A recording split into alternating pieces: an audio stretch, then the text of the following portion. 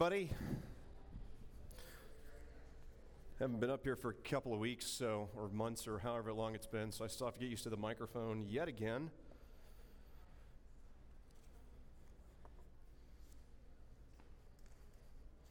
I promise I will keep the silly microphone attached to my head jokes to an absolute minimum.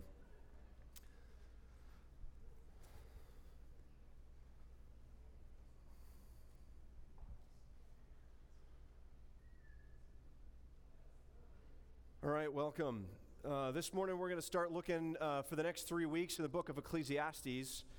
I'll tell a little bit of story about why in a second. But first, let us pray. If you want to follow along with me, I'll be reading some excerpts from Psalm 34. Let's pray. I will bless the Lord at all times. His praise shall continually be in my mouth. My soul makes its boast in the Lord.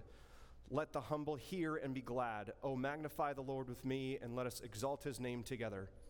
I sought the Lord, and he answered me, and delivered me from all my fears. Those who look to him are radiant, and their faces shall never be ashamed. The poor man cried, and the Lord heard him, and saved him out of all his troubles. The angel of the Lord encamps around those who fear him, and delivers them. O taste and see that the Lord is good. Blessed is the man who takes refuge in him. O fear the Lord, you his saints, for those who fear him have no lack. The young lions suffer want and hunger, but those who seek the Lord lack no good thing. The eyes of the Lord are toward the righteous, and his ears toward their cry. The face of the Lord is against those who do evil, to cut off the memory of them from the earth. When the righteous cry for help, the Lord hears and delivers them out of all their troubles. The Lord is near to the brokenhearted and saves the crushed in spirit. Many are the afflictions of the righteous, but the Lord delivers him out of them all. He keeps all his bones, not one of them is broken. Affliction will slay the wicked, and those who hate the righteous will be condemned. The Lord redeems the life of his servants. None of those who take refuge in him will be condemned. Father in heaven, thank you that even though many are the afflictions of the righteous, you, Lord, deliver us out of them all. Just like you kept the bones unbroken of your Son and God incarnate, Jesus Christ, and none of them were broken. Lord, we know that you will redeem the life of your servants, and none of us who take refuge in you will be condemned. We pray, Father, that as we consider the words of Ecclesiastes, we keep this in mind. We remember that you are faithful, and that you will take care of us. I ask this in Jesus' name, amen. All right, if you would, just go and turn with me to the book of Ecclesiastes. Chapter 1 is a good place to start. I'm going to surf around the whole book a little bit this morning and just kind of give an overview. If you look at the outline, what we're talking about overall is a lot of background about this book, who wrote it and why, and we're going to dive into the controversy a little bit. If you've seen R.C. Sproul's series, he's done 2 that are on the Ligonier website about Ecclesiastes. He'll start the whole thing by going, I'm going to breeze over all of that. And he's going to get to the main message. I'm going to agree with his message pretty much on the whole, but we actually are going to dive into the controversy a little bit today because I think it matters for how we look at this book and what we actually derive out of it. And when we go to read it, knowing how it was put together and for what purpose really does affect how we're going to read it and the message we're going to take. So why are we studying this thing? Well, so I was thinking about what next Sunday school I would do, and I'm sitting at my desk at work, and it was not a good day at work. It's just, one of those days where the walls are closing in on you, and you just don't know why you're there. And it comes to mind, man, vanity of vanities. This is just, why am I doing this? You know what I mean? And then I go, well, I remember reading some things in the book of Ecclesiastes that will probably speak to this pretty well directly. So you open the book and you go, okay, the Bible's going to speak into my life here, and you read vanity of vanities. Well, yep, kind of knew that one. And you see other things in there like man should enjoy his work. You should take joy in your toil. I'm like, yeah, absolutely. What's the matter here? But it's also mixed with some other stuff that you're like, wait a minute, did I read that right? Does the Bible really say that? Is that the message I'm supposed to take with that? So like, for example, a a living dog is better than a dead lion, and death comes to all, and, who knows why we're doing any of this stuff. And you kind of come away from reading the whole book going, what am I supposed to take from that?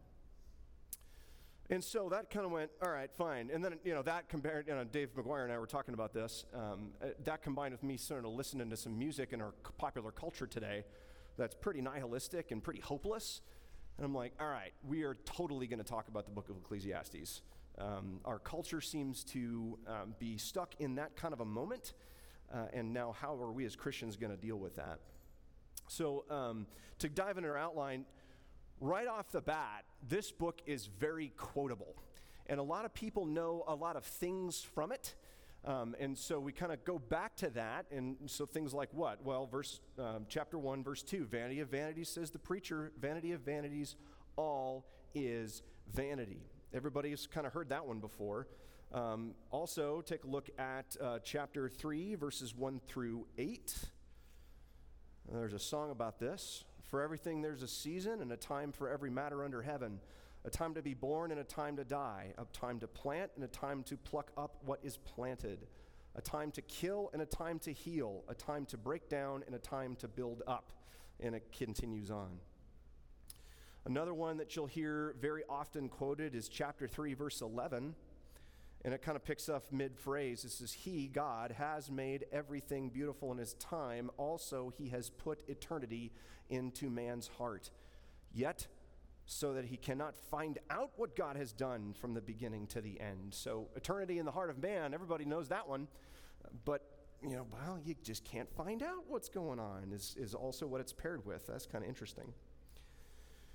Why else? So, what we're looking at here is the author of this book is kind of struggling right in front of us. I'm kind of stealing a little bit of my thunder here. I'll get to that in a second. But it also sounds an awful lot like what our culture is going through. You see a couple of major themes, right? Work, labor. You should enjoy your work. And you find that in two of the many places there. I listed chapter 3, verse 22, and chapter 5, verse 18. I'll kind of read one of them.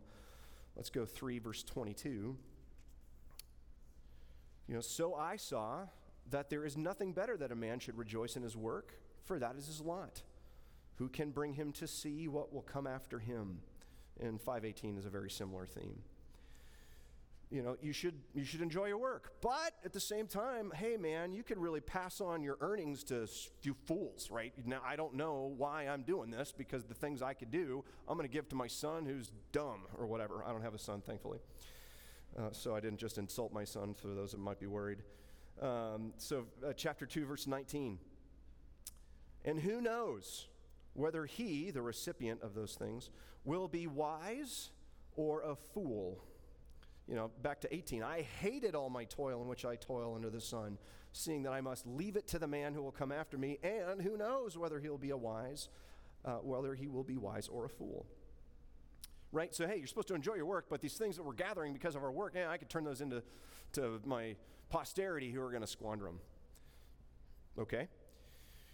Themes of oppression, we see that as well. So the oppressed kind of have nobody to comfort them. So let's look at chapter 4, verses 1 and 2. Again, the preacher says, I saw all the oppressions that are done under the sun, and behold, the tears of the oppressed, and they had no one to comfort them. On the side of their oppressors was power, and there was no one to comfort them. More on that in a minute as well. You also see themes of good things happening to bad people and bad things happening to good people. Going into chapter 7, verse 15. In my vain life I have seen everything. There is a righteous man who perishes in his righteousness, and there is a wicked man who prolongs his life in his evil doing. We see that. We also see themes of vanity, of pleasure and wealth. So in chapter 2, verses 1 through 11, you get the kind of the monologue there where he goes, I've done this, I've done that, I've done this, I've done that. And if you look at some of the commentary that we'll look at next week, it's pretty clear what he's talking about. The English translation is a little coy with it, but he's pretty the original language is pretty clear that he's talking about he's sleeping around quite a bit. This guy's having a really good time with his many concubines or whatever he's doing. He's also producing works of art. He's building great building projects. He is enjoying all of the ancient world has to offer. And so we see that our culture is kind of going through something like that. And so these things strike a chord with us. We're starting to see these things in our real lives, and we're like, well, okay, the Bible's got something to say to that. Let's go and see what Ecclesiastes has to say. So therefore, that's another reason why we're taking a look at it. The other thing is, just like I hinted at before, a lot of the author's musings sound, and some of the things I've already read, sound contrary to the rest of Scripture. Like, if that's what it is, and the Bible's presenting this to me, but I just read in the Psalms previously that, like I read in Psalm 34, God is going to protect the righteous in an ultimate sense. So why is it that we are seeing in one of the next books something that sounds very hopeless and dystopian? So like in chapter 2, verses 22 and 23, we see themes like the work is utterly meaningless. Chapter 7, verses 16 and 17, he says, be not overly righteous. Be not overly wicked at the same time. Really? I'm supposed to read this like the book of Proverbs? More on that in a second. Chapter 9, verses 5 and 6, the living have hope, the dead know nothing. That really flies in the face of the New Testament in particular. And so we as Christians, we're going to go to this and we're going to go, well, all right, there are things in there that we've often quoted. There are things in here where it's going to be really difficult to understand, but it's going to strike a chord with our modern culture. And man, I really need to figure out what this means and how we as a church should look at it. So ultimately, that is why we're looking at this. So diving right into it, let's figure out who wrote this thing if we are able. First and foremost, if you turn back to chapter 1, we meet the principal character. Chapter 1, verses 1 and 2, the words of the preacher, the son of David, king in Jerusalem. Vanity of vanities, says the preacher. All vanity of vanities, all is vanity. That word preacher is a translation of a Hebrew word. There are many different ways to transliterate it, as I've kind of looked in some of my my study resources. The one that everybody seems to land on is how you have it printed there. Kohelet is Hebrew for the preacher, or potentially the assembler, or the person who speaks. And as you're going to look at it in either Latin or Greek, as that's kind of translated, we kind of get ecclesia, the church, the gathering. And so the assembler, the gatherer, the preacher, Ecclesiastes, that's kind of how it all fits together. And so the scholars, when they're talking about the book, they talk about Ecclesiastes. When they talk about the preacher, they'll either say the preacher or Kohelet. And so that's kind of how I'm going to refer to him through the rest of our discussion.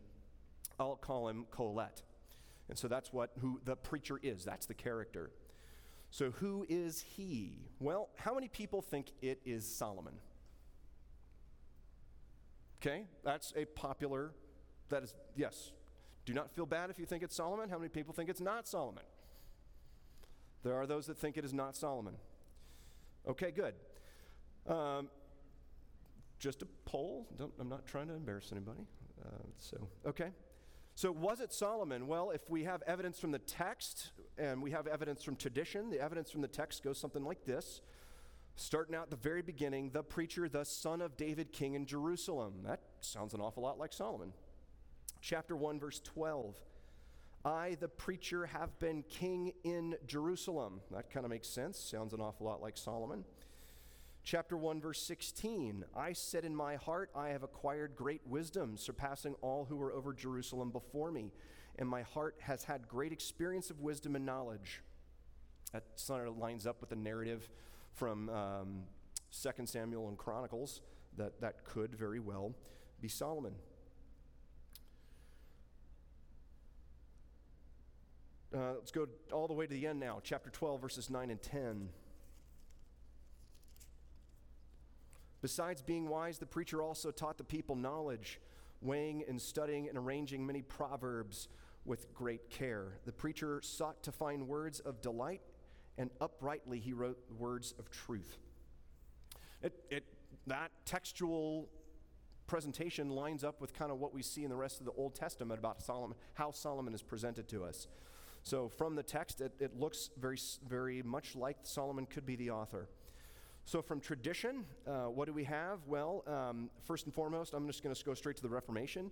Luther considered this as, in Ecclesiastes, the book of Solomon's sort of memoir of repentance.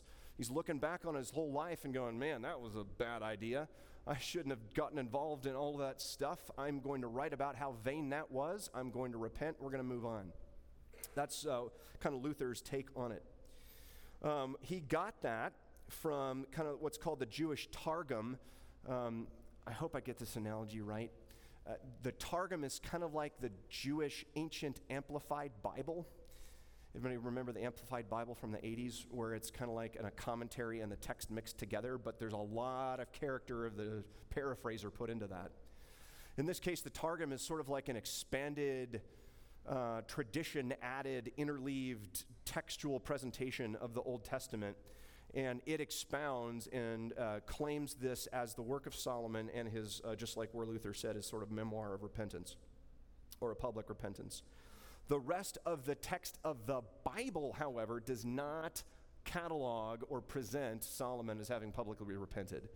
It just says what he did.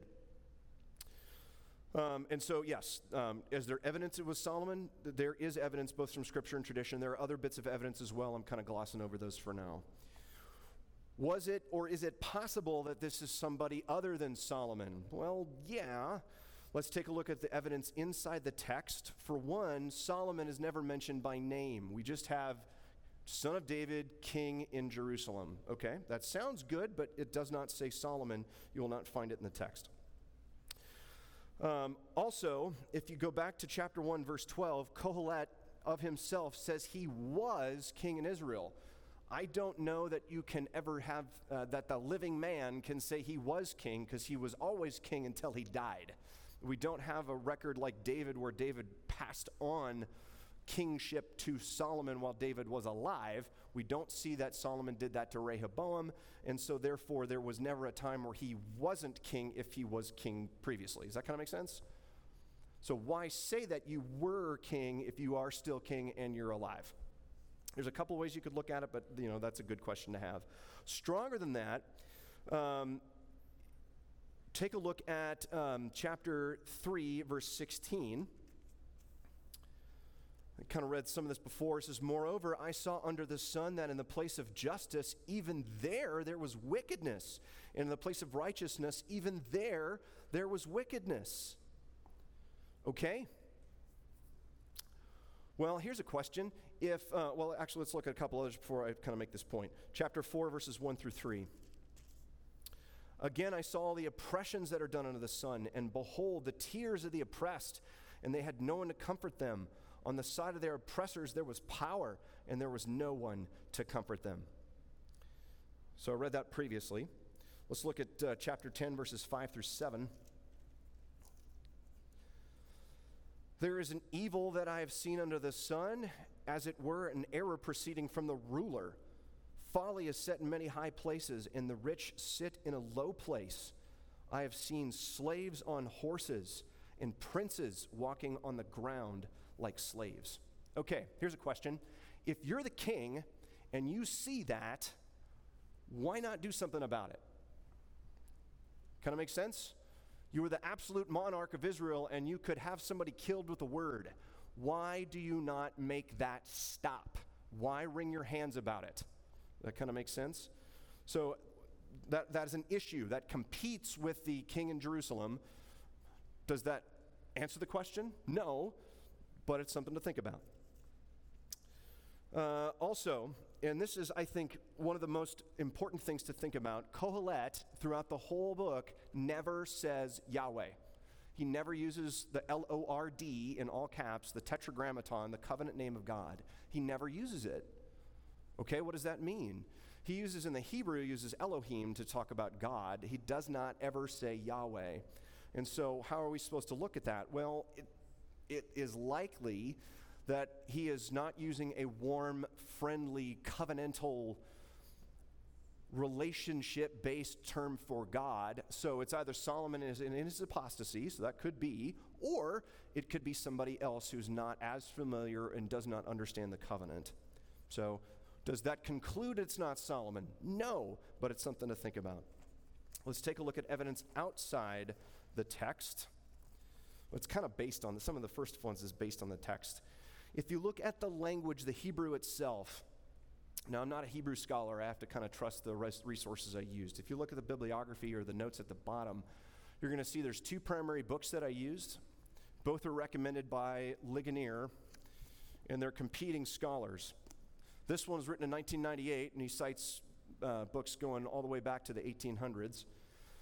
This guy was the editor for this book, but the principal author for here contradicts this guy's ultimate conclusion, so I have two different competing commentaries.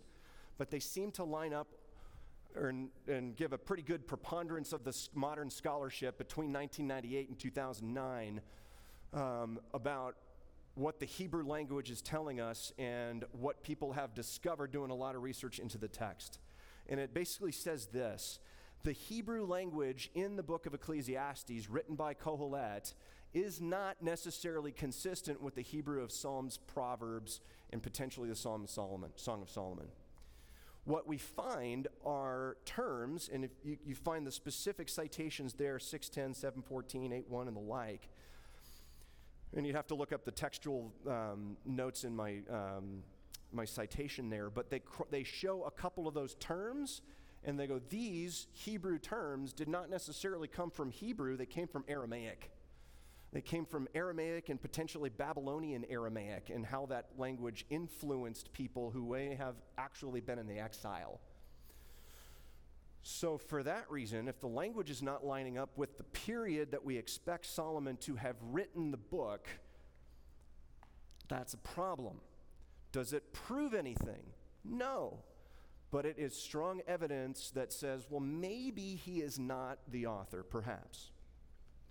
Another thing is, if you take a look at the way he approaches ideas, you're going to see, and we're going to look at this next week a lot, you're going to see this where he says, I saw this, and I thought this about it, and therefore I draw that conclusion. That is a Greco-Roman, Neo-Babylonian way of thinking. We're comfortable with it because we're sort of from the Greco-Roman Western tradition. That is the way we think. We are individualistic. A Jew of this time would have thought, I need revelation and wisdom with which to interpret the things I'm seeing. That is not the way that Kohelet, the author of Ecclesiastes, presents his ideas. Does it prove anything? No, not necessarily, because we see throughout the rest of Scripture that Solomon was blessed with wisdom and knowledge, so it is possible that he could be using that to make his point. So, again, does it prove anything? Not necessarily. But it is something to consider. And so, the preponderance of modern scholarship is going to say it's probably because of the language, the way the language is presented, the way the ideas are presented. It is more likely than not somebody other than Solomon wrote it, and wrote it post-exile, coming out of Babylon and back into the promised land at around the time of Ezra, Nehemiah, or potentially late in Daniel's life. That's the conclusion they kind of come to. Most of these scholars are going to agree that this Kohelet character is a real person. Some will say that he impersonates Solomon for a particular effect. We're going to talk about that a little bit more when we start getting into genre. Some propose that it could be Zerubbabel, the son of Shealtiel. You see him prophesied about as a man that God will specifically bless for leadership of his people. You also see there that he was a ruler of his people as a governor coming back in the time of Ezra and Nehemiah. He would have been raised and indoctrinated and educated in the time of the exile in Babylonian culture. And so some of these Babylonian ideals, some of these Greek ideas that might have been migrating into Babylon, he would have been familiar with those and know how to use them in a particular manner to present it in a certain way. That's possible. And then Bartholomew, one of the other authors I read, kind of dismisses that and goes, well, there's problems with that. And there's problems with all of it. I'll get to that in a second. But for the most part, yeah, it could be that guy. It kind of lines up with the time period, maybe. We don't know. And so they're going to say that this guy's a real person, but conclusively, do we know who it is? No. And it's kind of unsatisfactory to say that. And I would, do we see that in the rest of Scripture? Yeah, we kind of do with the book of Hebrews. There are a lot of people who have thought certain things about how that goes, and as scholarship has progressed, we just kind of throw up our hands and go, we don't know. Is that satisfactory? No, it's kind of hard, but the whole book is kind of hard. We'll get to that more in a bit. Some will also say, and this is the principal debate between the two scholars that I read, is that there potentially are two authors. Longman will say two, Bartholomew will say one. And this is basically the way they're going to present it, is that chapter 1, 1 through 11, is written in the third person. Vanity of Vanities says, the preacher. And then, picking up in verse 12, you hear, I, the preacher. So the first person narrative starts in verse 12 of chapter 1. Concludes in chapter 12, verse 18. You got a concluding section in chapter 12, verses 9 through 14. Different scholars are going to look at that differently. Some will say it's two people. Some are going to look at it and go, it's one person that's writing it for effect, that's changing his voice for the point. Either, I think, are legitimate. Both have problems. Here's the problem. If it's two, we don't see that kind of pattern anywhere else in Scripture that I can think of quickly. And so, in our doctrine of inspiration of Scripture, we have an inspired author making a writing, not necessarily grabbing a writing from somebody else. Now, we see Paul doing that a little bit when he quotes secular people, but we don't necessarily see that big of a section written by a secular individual. So that's one problem. If it's if it's one author that kind of changes his voice, the problem I have with that is that he doesn't use the covenant name of God in the opening and closing. Which one is which? I don't know. I think it's legitimate to look at, to consider either, and it doesn't necessarily hinge the rest of my point. But, for example, just so you know, there's a lot of scholarship going on about whether it's one or two. I'll tell you about what my assumptions are for the rest of the course or class here in a bit. Styles and frameworks. All right, what genre is this? I'm going to breeze over the genre and the dating and get right into frameworks because I do want to preserve some time for questions, because it's not Solomon could be a really controversial thing, and I just kind of want to open the floor up and see if anybody has any questions. What's the genre? It could be something called dialogue of pessimism or literary pessimism. If you hear Sproul, this is Sproul's primary preference for what this thing is. We see it primarily in ancient Egypt, and it's an author being pessimistic to make a point. We'll talk about that point in a second when we start getting to the end. It also could be what's called a grave biography, where an author will write or eulogize a dead king using the first person, using that king's character, and presenting that to either be spoken at the grave or for a particular point. There's some elements of that. That is, of whom I wrote, that is Longman's view. There's also, you can see some similarities with a Greek diatribe, where you've got a narrator trying to just say a long litany of things very quickly to make a point. We see elements of that.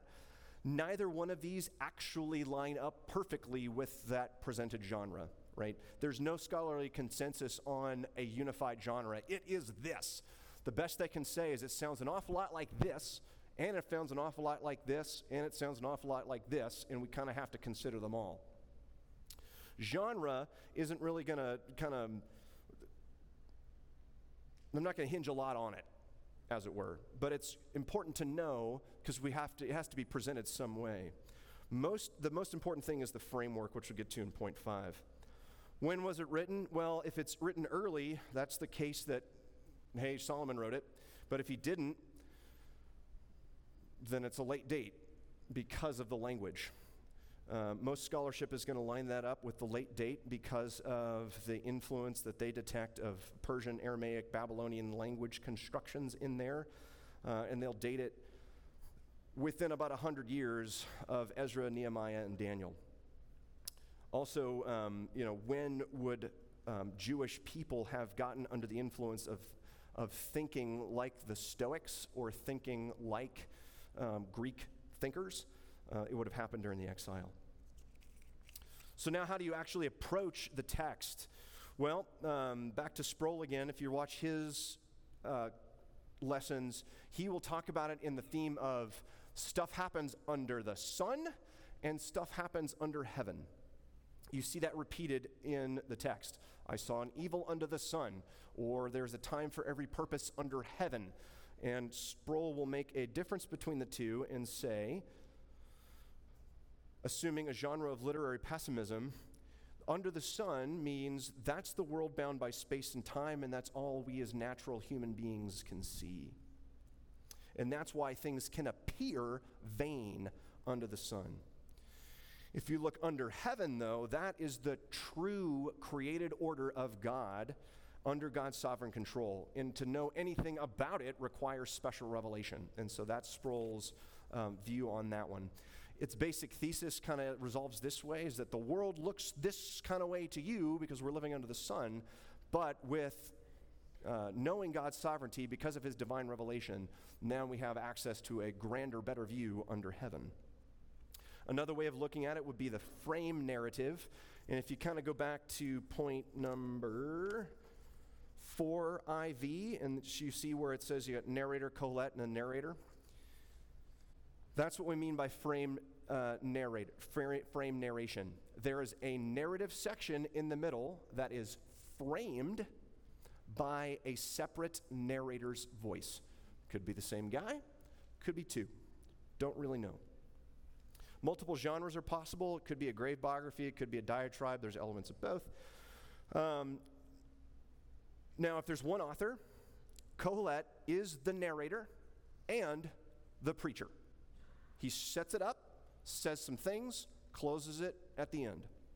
If it's two, like we said, you've got a different guy who's going, you're about to hear a thing.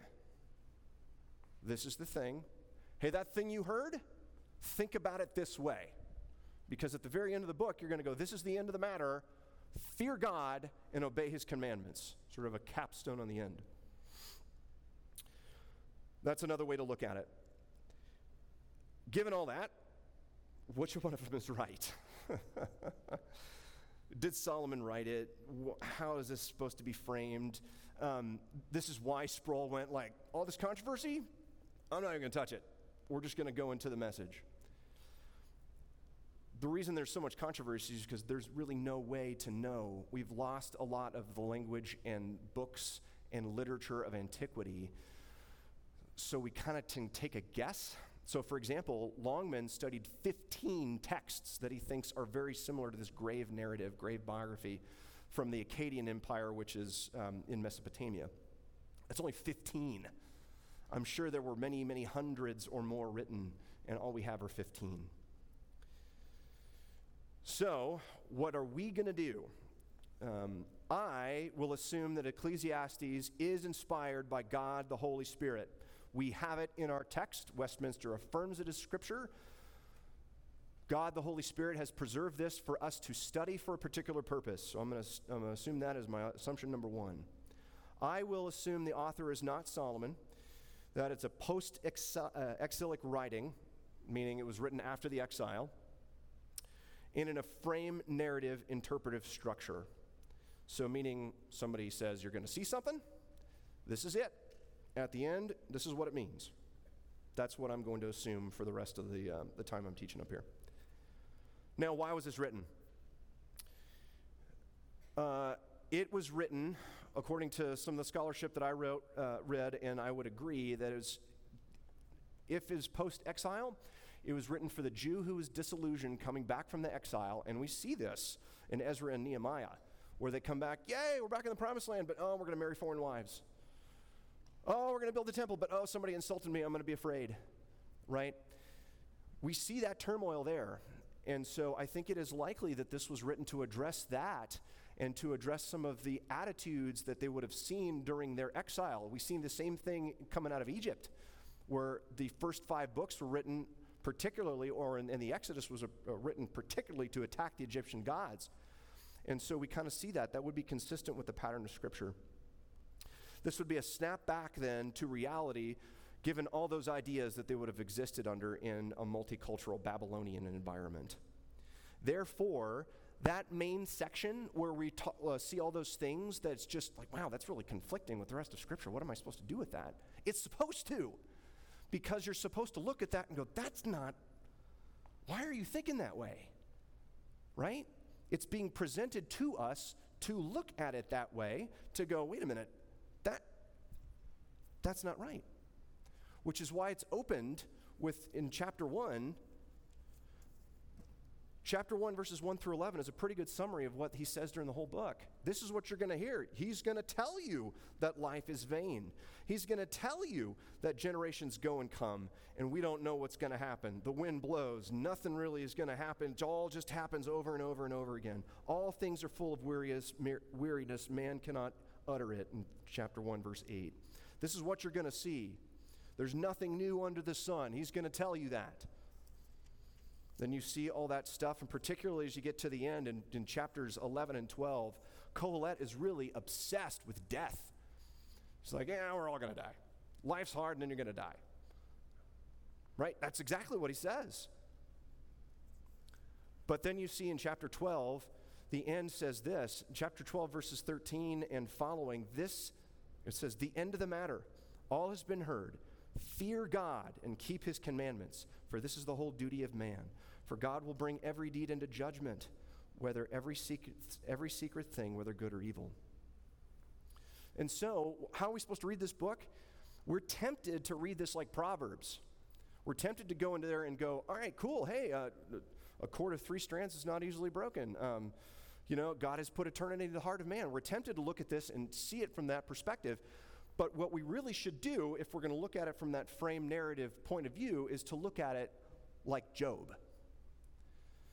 Remember the beginning of Job. You see the counsel of God and the counsel of heaven. You know what is going on in the rest of the book. But if you didn't have that, if you were just Job and his buddies, well, you might be thinking like they did. But we know. We are the reader. And then you kind of see the same thing where Job's friends say things that are true, but they misapply them. You see Kohelet say things that are true, but he misapplies it. And at the very end, God sets it right. He shows up. He speaks out of the whirlwind. Where were you when I did this, this, this, and this? And Job says, all right, I'll be quiet now. We don't see that in the book of Ecclesiastes where the reader or the main character responds. But we do see that other voice go, cage back to reality. Fear God and keep his commandments. And that, I would, because of that, that is what I will propose as how we're supposed to look at it so that we don't actually get into the same trap to think that life is actually vain. If you look with me in 1 Corinthians,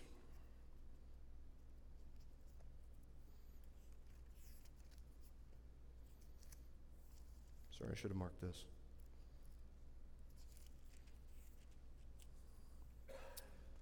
Chapter 16, verse 58, therefore, my beloved brothers, be steadfast, immovable, always abounding in the work of the Lord, knowing that in the Lord your labor is not in vain. So we're tempted to go, vanity of vanities, things bad or good things are going to happen. I have to deal with this kind of thing. Yes, the world does look like this. But at the end, fear God and obey his commandments. The New Testament is going to tell you this, knowing that in the Lord your labor is not in vain. So in the next 2 weeks, what are we going to do? Week 2, we're going to take a look at it from our perspective and go, how are we supposed to look at this? We're going to go and walk through Kohelet's little inner conflict and then figure out what we're supposed to take. And then week 3, given that message, now how are we supposed to approach our culture? Because our culture is going to think like this. So how are we supposed to encourage and are called to them to repentance in that light? So I kind of left us about 5 to 6-ish minutes for questions. Please let me have them. And hopefully I did not just spew controversy. If I did, I will submit to correction. I may have missed this, Ryan, but who is Kohelet? I mean, I've never heard that name before, and you were kind of talking about it like I should know, but I've never heard that name before. I don't even think is it in the Bible? Well, so it is the Hebrew for the preacher. Sorry if I didn't underscore that well enough. Gotcha. Yeah. I missed that. I'm sorry. Yeah, it's the Hebrew word for it that we translate to be preacher. So who do they think the preacher is? Ultimately, we don't know. Okay. So the scholarship's going to go, could be this guy, could be that guy, could be this guy at this time, could be that guy at that time. It could be Solomon. We don't know. Okay. We have a lot of conflicting evidence. All right. Sorry I missed that. No worries. Sorry if I didn't underscore that appropriately. Hi. I was just wondering, since Colette is the preacher, that couldn't it be more than one author? Does it have to be just one? It could be, yeah. And also one other thing was, when you said in point 6, you assume the author is not Solomon. Yeah. And that Ecclesiastes is inspired by God, the Holy Spirit. Mm-hmm. Isn't that true of all the Bible? Yes. Okay. And, okay, so I just don't understand why it's important. Yeah, why it's important that it was inspired by the Holy Spirit? Why it matters, since we're not 100% sure. Yeah. Since, who the author is, if it's so ambiguous and you can't define it in any particular way, then why are we talking about it, I guess? Yeah, there's a lot of controversy, particularly like early Judaism went through this too. Christianity has not, but Judaism did, where they go, is this scripture? I don't know what I should do with this. The early church treated this as scripture. Westminster, our tradition, treats it as scripture. And so if we are to treat it as scripture, then therefore it is inspired by God, just like the rest of the Bible. And so if it's not scripture, we shouldn't even look at this, especially in this class, right? But if it is, then we do need to know how to look at it, because we can't just read that thing and go, well, be not overly righteous, be not overly wise, and take that as direction, right? I have to know, how is the rest of Scripture telling me to take that phrase and what to do with it?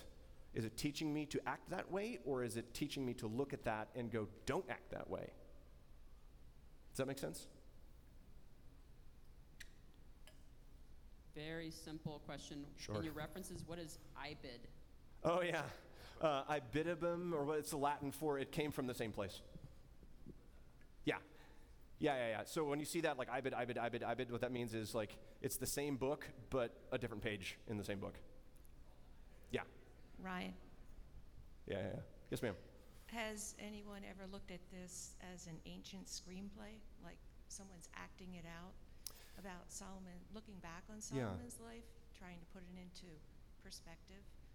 Yes, either Solomon himself or somebody that acts like him. Right. That is a way that, particularly that grave biography, I'm thinking of is a way to look at that. The slaves on the horses. If somebody looked at Solomon as not really doing anything about stuff like we would today, so they made a play about it. Yeah, that's possible. I don't know. Others?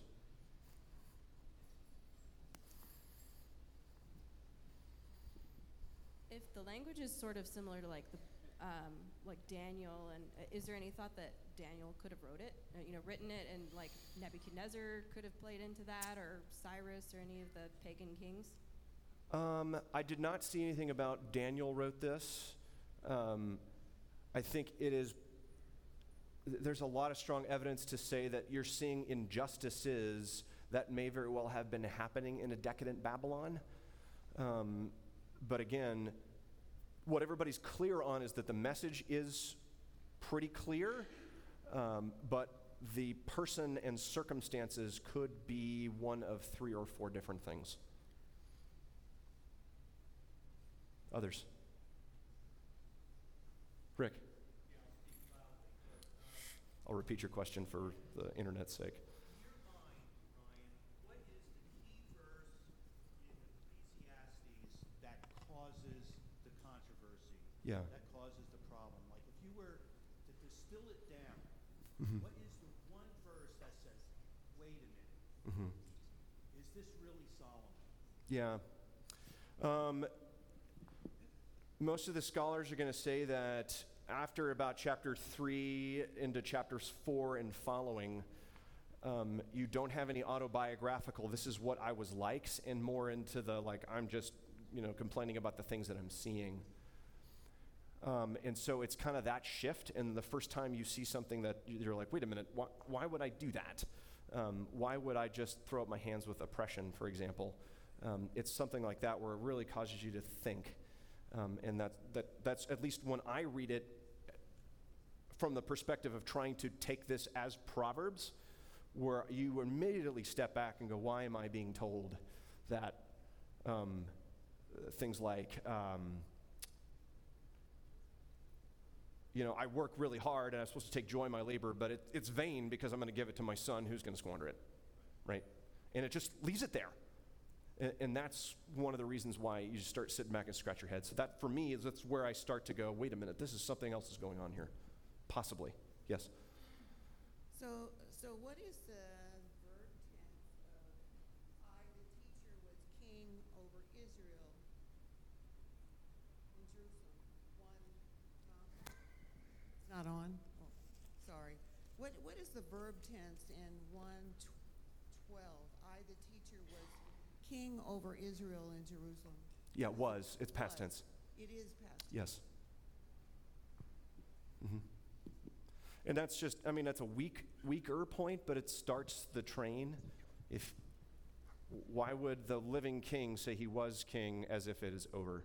And that's the sense that they were getting at. Other questions? Solid. Okay. Let me pray. If you have other questions, please come find me.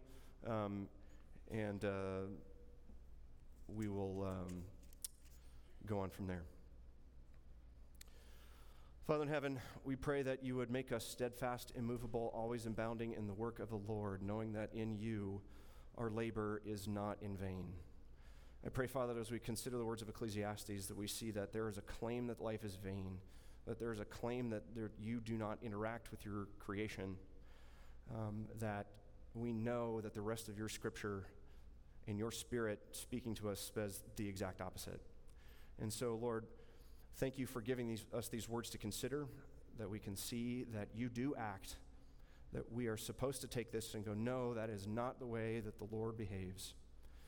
Lord, you have created us, and you love us, and you've given us Jesus Christ and raised him from the dead as proof. And Father, I pray that we would focus on that, and that we would live lives as are worthy of the gospel. Please be with Pastor Tim as he presents your word this morning, and I pray that we would worship together as a body in church. I ask this in Jesus' name. Amen.